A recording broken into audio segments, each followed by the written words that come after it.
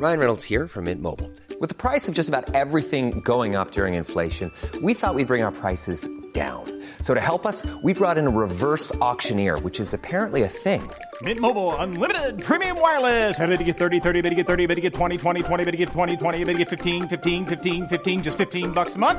Sold! Give it a try at mintmobile.com/switch. $45 up front for 3 months plus taxes and fees. Promo rate for new customers for limited time. Unlimited more than 40 gigabytes per month. Slows full terms at mintmobile.com. Hi, I'm Molly Jong-Fast, and welcome to the Daily Beast, the new abnormal. I'm a left-wing pundit and an editor-at-large at the Daily Beast. We're here to have fun, sharp conversations with some of the smartest people in media, politics, and science that help make what's happening in the country and the world clearer. Our world has been turned upside down. On the new abnormal, we'll talk about the people who got us into this mess and figure out how to get ourselves out of it. And I'm producer Jesse Kennan. I'm here to make sure things don't go too far off the rails. Molly and I are off for the holiday, but we wanted to keep your podcast fed since that's what this weekend is all about. We have two rising stars of the Democratic Party on to talk to us about a host of issues. Michael Tubbs is the former mayor of Stockton, California, and author of The Deeper the Roots, a memoir of hope and home. And he's going to talk to us about the politics of today. But first, we're going to speak to Josh Shapiro, who's presently the Attorney General of Pennsylvania, but in 2022 will be the Democratic nominee for governor of the state. Welcome to the new abnormal, Josh Shapiro. Great to be with you. Thanks, Molly. So I actually have been wanting to get you on here since we knew you were going to run before you announced. I love it. Yeah, it's really good. The reason, there are a number of reasons why the governor of Pennsylvania, that governorship is important. But now with the Republican assault on democracy, it seems even more important that Democrats win this seat. Yeah, without question. Democracy is on the ballot right now here in Pennsylvania and indeed across the country. And that is something that is motivating me. It's motivating the people that I see when I'm traveling across the Commonwealth. And I think it'll be a central conversation in this campaign. Yeah, you really were in the thick of it in a way because you have been AG for the state. You've seen these sort of firsthand what has happened with Republicans. Is it as bad as it looks on TV? Let's just walk through what happened here in Pennsylvania. So I serve as Attorney General of the Commonwealth. And in the early days of 2020, when the former president began talking about how vote by mail was not okay and that the Democrats were going to try and steal the election, right? All of his greatest hits. I immediately put together a team in my office made up of lawyers from both our criminal division and our civil division. And we basically had, kind of three focuses that we were trying to deal with. First, how do we ensure that every legal eligible voter has access to the polls? That was our goal leading up to Election Day. Second, how could we have a safe, free, and fair and smooth Election Day? And then third, how could we deal with the inevitable legal challenges that would come after the election, trying to deny people's votes from being counted? I predicted that would happen. Unfortunately, I was right. We faced 19 lawsuits before a single vote was cast in Pennsylvania. We won every single one of them. Then we had a free and fair, safe and secure election on Election Day. And then we faced over 20 more lawsuits to try and make it harder for people's votes to be counted. And we won every single one of those. But understand, Molly, they didn't stop there. And that's why our democracy is still a central issue here in Pennsylvania and across the country.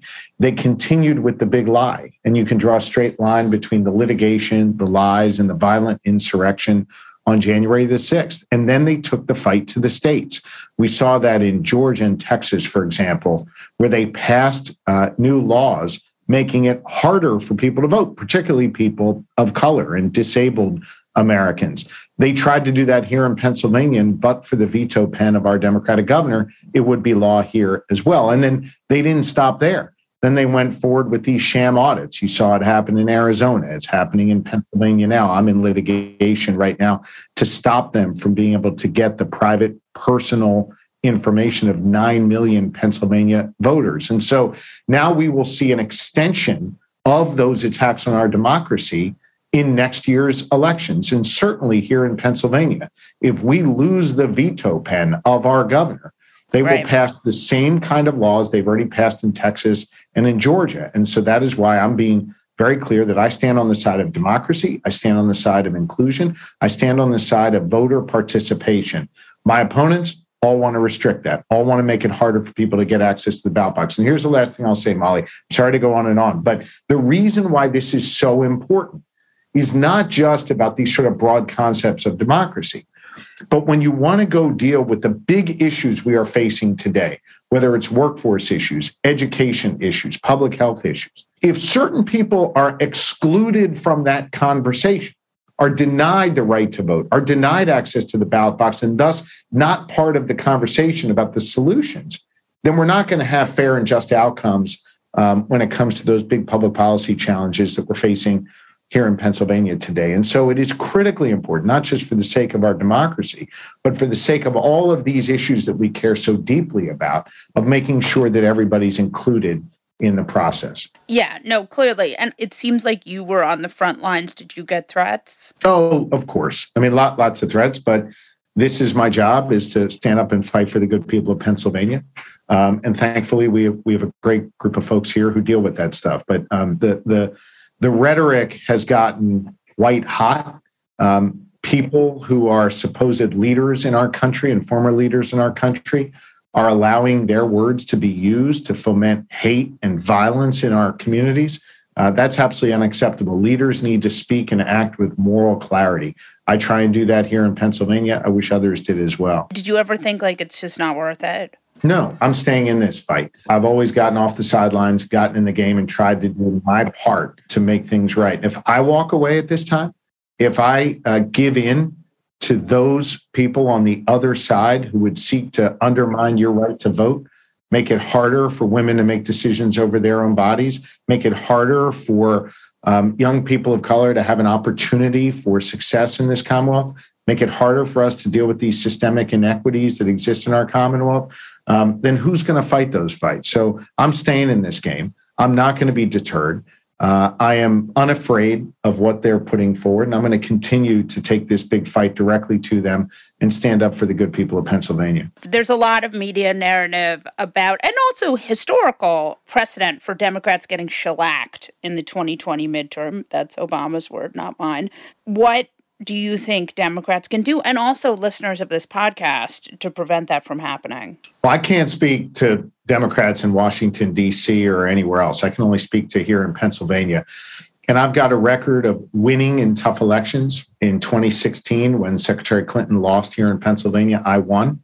In 2020, I ran ahead of Joe Biden and set a record for the most votes ever in the history of Pennsylvania for any office at any time. And that's largely because we show up in every community.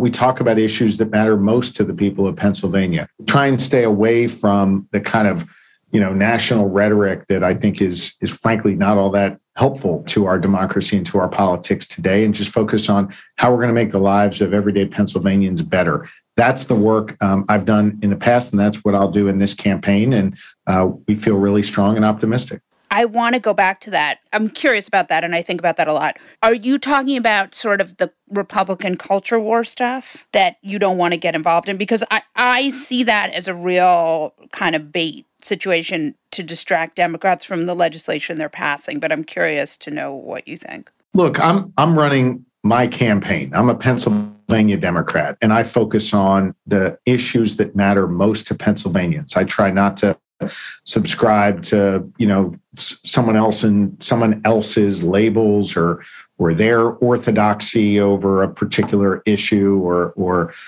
matter. I really just try and focus on meeting people where they are in their communities, listening to them. That's something that oftentimes is lost in our politics. And then talking about concrete solutions that are going to make their lives better. That's what I pay attention to. And that's what I think most people here in Pennsylvania pay attention to. They're not kind of paying attention to the national rhetoric as much in my estimation. You have places in Pennsylvania that are really, truly like red like West Virginia. How do you go to places like I understand how you go to, how you go to Philly, but like, talk to me about how you go to those places and appeal to those people, because that's something Democrats really struggle with. Well, first and foremost, I show up. I mean, I'm not trying to sound silly, but like, you got to show up and you got to listen. And I've done that throughout my career, and the results speak for themselves. In 2016 and 2020, I ran ahead of every other Democrat in those kinds of counties that you're talking about. But let me tell you a story about a man that I visited with in Bradford County, Pennsylvania. It's up kind of in the northern tier, more like northeastern Pennsylvania on the border with New York State, a very, very conservative area. I brought a lawsuit against a natural gas company that was drilling on the lands of individuals who lived in those neighborhoods. And the natural gas company refused to pay the landowners what they were owed in natural gas royalty payments. And I sued the company, and I went to Bradford County several times, but in this one incident, to brief the neighbors on the status of our lawsuit. And after my town hall meeting was over, one of the guys kind of pointed at me with his finger and called me over to him. And he was wearing one of those red, whatever you call them, the MAGA hats, and he had a T-shirt on that expressed his support for the former president. And he said, Mr. Attorney General, I don't agree with you on a bunch of the policy positions you have, but you're the only guy who's up here fighting for us. And I appreciate that. And I'm for you. And Molly, I have to tell you, I mean, that meant the world to me. And I think it really speaks to how Pennsylvanians think about their elected leaders.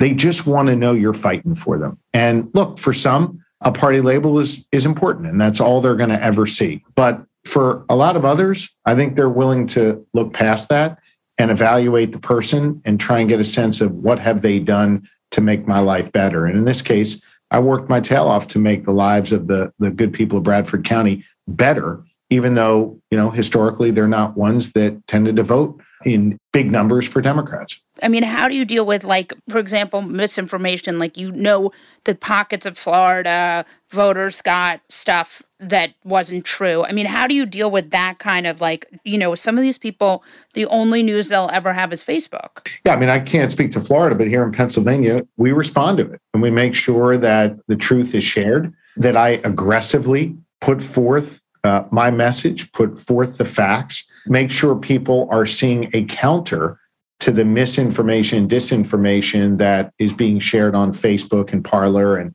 some of these other sites. So we're very, very aggressive about trying to respond and get the truth out. Do you think that Democrats should legislate more on that? Look, I mean, I'm in the midst of several investigations into some of these social media companies. So I think I want to be a little bit careful about what I say in terms of what law enforcement can do. But certainly, Congress needs to act, and these social media companies need to be reined in. And that's not, I'm not expressing that because I want these social media companies to be pursuing a particular political viewpoint. I want them to be even on that and fair, but I want to make sure that they are not making a buck off of promoting misinformation, which is what Facebook and others have done. I think that is really reckless and dangerous in our democracy. Are you worried about the fundamentals of having free and fair elections for this 2022 election? Look, I'm working to make sure, again, that we have a free and fair, safe and secure election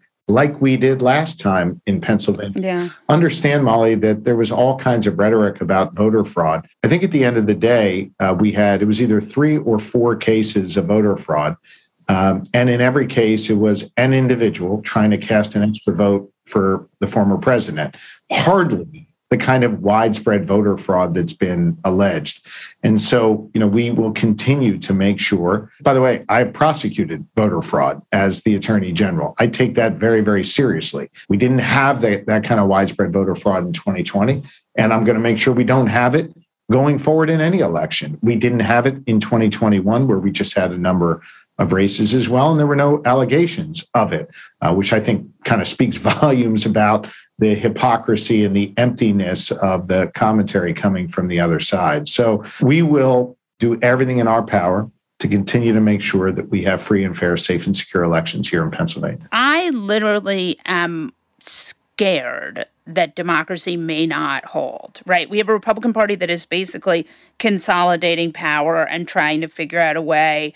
I mean, they're encouraging like the craziest people they can to run for state office in order to be able to, overturn elections. I mean, does that keep you up at night? Of course. I'm running for office in part because I want to make sure we are defending our democracy and that we are giving everyone an opportunity to be heard in our system and participate in our system.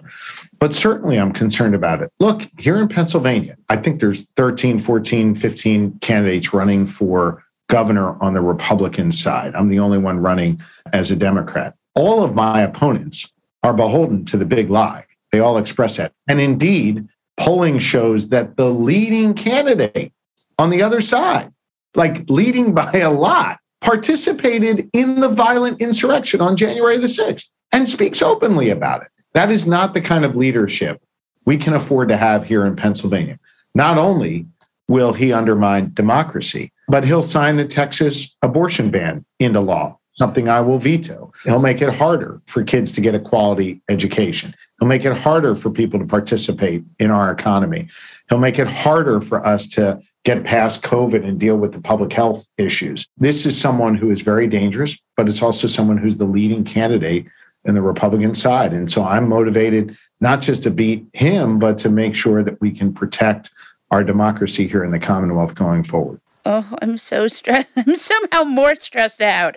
Anyway, thank you so much for joining us. This was great. Great to be with you, Molly. Thank you. Thank you. Hey folks, if you haven't heard, every single week we do a special bonus episode for Beast Inside, the Daily Beast membership program. Sometimes we interview senators like Cory Booker, or the folks who explain what's happening behind the scenes in media, like Jim Acosta or Soledad O'Brien. Sometimes we just have fun and talk to our favorite comedians and actors like Busy Phillips or Billy Eichner. And sometimes we just have friends around to analyze what's happening in the news. You can get all of our episodes in your favorite podcast app of choice by becoming a Beast Inside member, where you'll support the Beast's fearless journalism, as well as getting full access to podcasts and articles. To become a member, head to newabnormal.thedailybeast.com. That's newabnormal.thedailybeast.com. Hey, I'm Ryan Reynolds. Recently, I asked Mint Mobile's legal team if big wireless companies are allowed to raise prices due to inflation. They said yes. And then when I asked if raising prices technically violates those onerous 2-year contracts, they said, "What the f*** are you talking about, you insane Hollywood ass?" So to recap, we're cutting the price of Mint Unlimited from $30 a month to just $15 a month. Give it a try at mintmobile.com/switch. $45 up front for 3 months plus taxes and fees. Promo rate for new customers for limited time. Unlimited more than 40 gigabytes per month. Slows full terms at mintmobile.com. Introducing Wondersuite from Bluehost.com. Website creation is hard, but now with Bluehost, you can answer a few simple questions about your business and get a unique WordPress website or store right away. From there, you can customize your design, colors, and content. And Bluehost automatically helps you get found in search engines like Google and Bing. From step-by-step guidance to suggested plugins, Bluehost makes WordPress wonderful for everyone. Go to bluehost.com/wondersuite.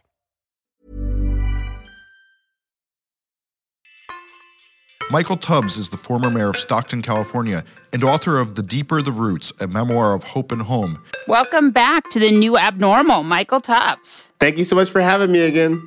Anytime. So talk to us about the book. Yeah, the book, The Deeper the Roots, a memoir of hope and home, is really a love letter to my city, Stockton, a love letter to my mom, my aunt, and grandmother, who all played pivotal roles in raising me.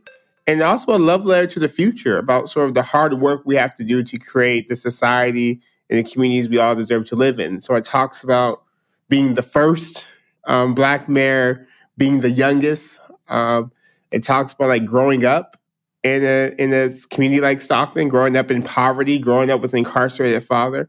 And it's also a commentary on policies and how they impact people's lived experiences. So let's talk about that for a second, because do you think Democrats are doing a good enough job at messaging these policies? I think we can always do better. I think the Democrats in and of themselves can't be the only messengers. We also need sort of mainstream media to at least tell people what's going on, or at least tell people what's being done, and at least report what's actually happening. Will you expand on that for us for a minute? I mean, I think we saw it this week where Vice President Harris had an amazing trip to France, represented the United States well on the global stage. And CNN runs a story about gossip and whispers about some of Joe Biden's staff may not like her. It's like, and that becomes what people are talking about. And they're like, what does Vice President do? Well, she was just in France. She was just ensuring that we had a great relationship with some of our allies. And I think we see that time and time again. Even the reporting this year, you have the reporting is as if the Democrats and the Republican are are equal parties. Like the Republican Party is a far-right authoritarian party of sedition. Like it's a party where folks went and tried to overthrow the election and kill the vice president of their own party. And I think the way the media reports confuses people because they're like, well, I mean, nothing's being done in Congress. Well, why is nothing being done? Because we have obstructionists and the Republicans. So long answer to say, I think Democrats, we do have to do a better job of messaging and illustrating to people sort of why does it matter when Democrats govern? Like, how are their lives better and different? And we have to be very creative in doing that because we have to contend with the right-wing ecosystem, with disinformation, with the terrible algorithms of Facebook to kind of get people's attention. It's easier said than done, but something we have to do. And the mainstream media has to do their part and just like report what's actually happening. Right. As we are recording this, a massive infrastructure bill is being signed. Don't you think that there really is a sense in which, like, that was Democrats' fault for talking about the top line number and not being able to sort of sum up,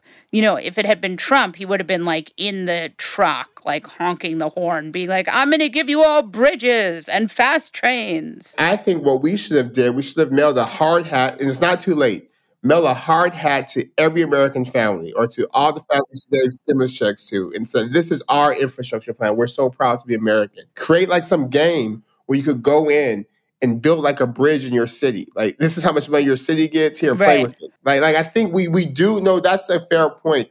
We have to do a better job of illustrating to people and being creative in how we do it. But let me also say, it's hard to do that and govern. It's hard to do that and get the votes and to write the policy. Like, something you're just tired. They're like, well, look, we're going to build these bridges, but we know in 21st century America, 2021, it's not enough to be effective. It's not enough just to govern. You have to explain, and create symbols and emotions around what you're doing. And that's something we have to do a better job as a party for sure. You lost your mayoralship because of disinformation. What do you think we should be doing as Democrats to combat this misinformation? I remember sort of the adage used to be, when they go low, we go high. Right. What I realize now is that a whole bunch of our people are low too. They're getting low information. They're getting their information at the lowest common denominator. So we have to go low to lift them up. But we need to explain things. Yeah, and we have to really engage. I think my fatal flaw was that for 3 years, I did not respond to disinformation because it was so stupid and so ridiculous. I thought it was beneath the title of the mayor to respond to like some Facebook blog. Right, who said I was stealing money, right? But that's just not the terrain we're in. And we have to really engage in conversations with people. That's what the Republican Party does. That's what Donald Trump did. He was talking to people every day through Facebook. He was talking to people every day on YouTube. He was talking to people every single day on Twitter.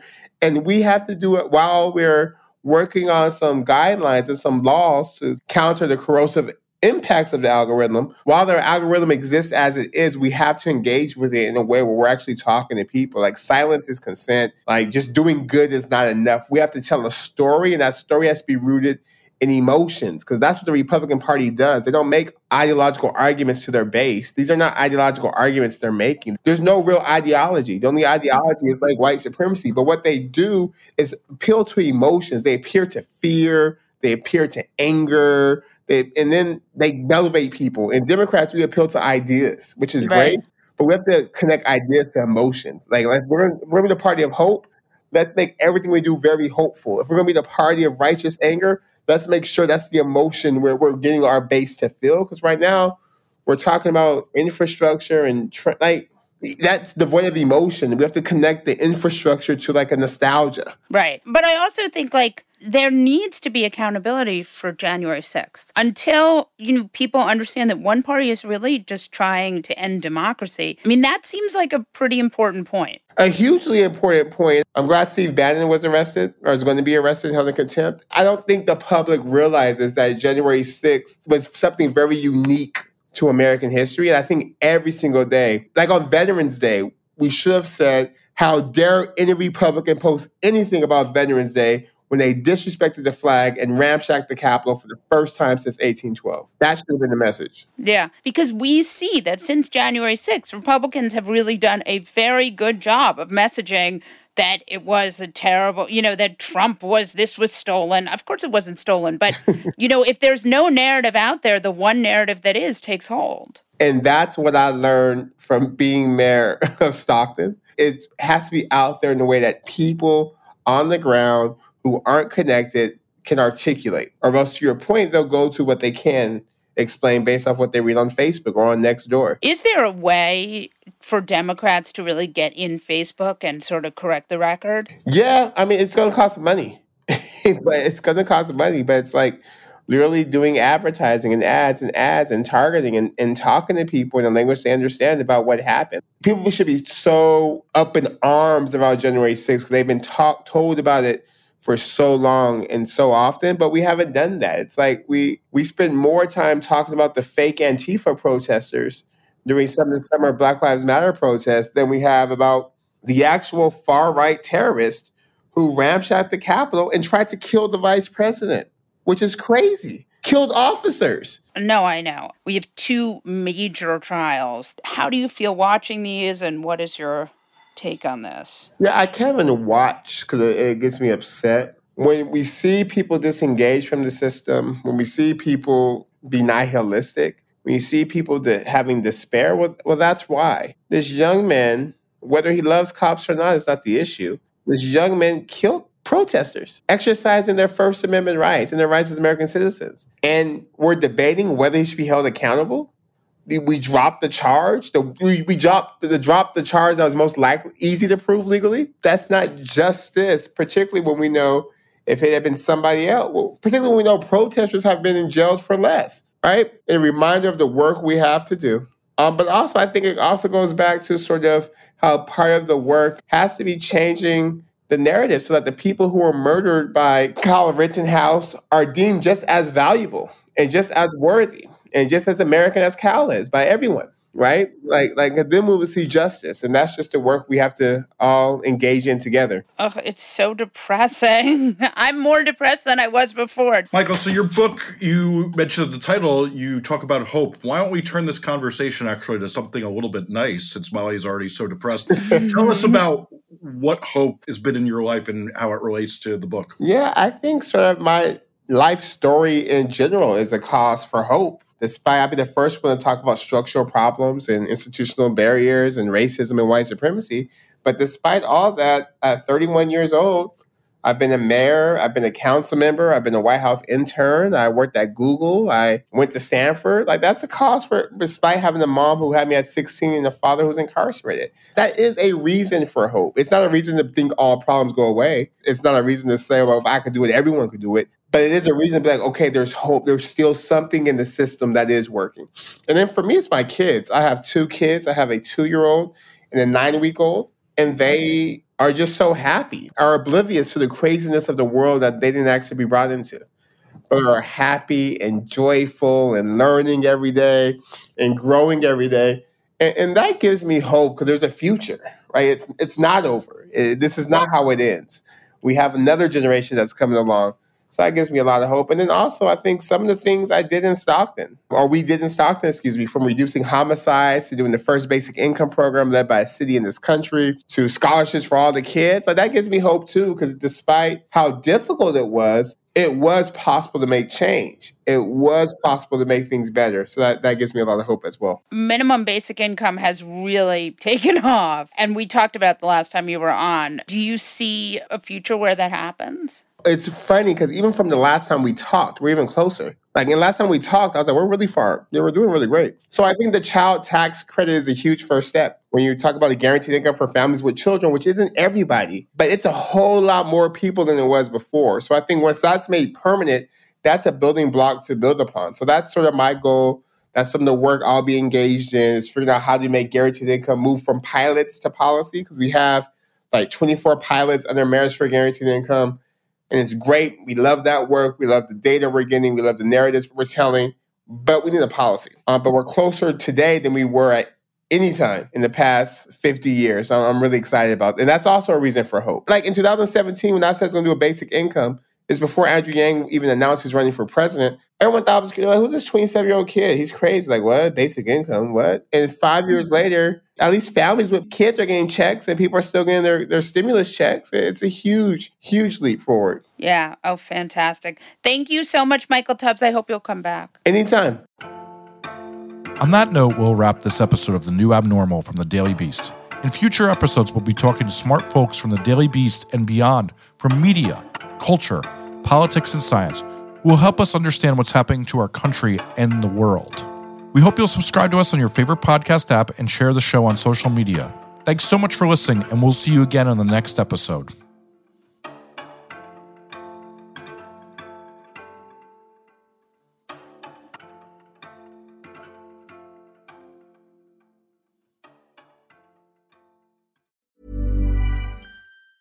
Tired of ads barging into your favorite news podcasts? Good news. Ad-free listening is available on Amazon Music for all the music plus top podcasts included with your Prime membership. Stay up to date on everything newsworthy by downloading the Amazon Music app for free or go to amazon.com/news ad free. That's amazon.com/news ad free to catch up on the latest episodes without the ads.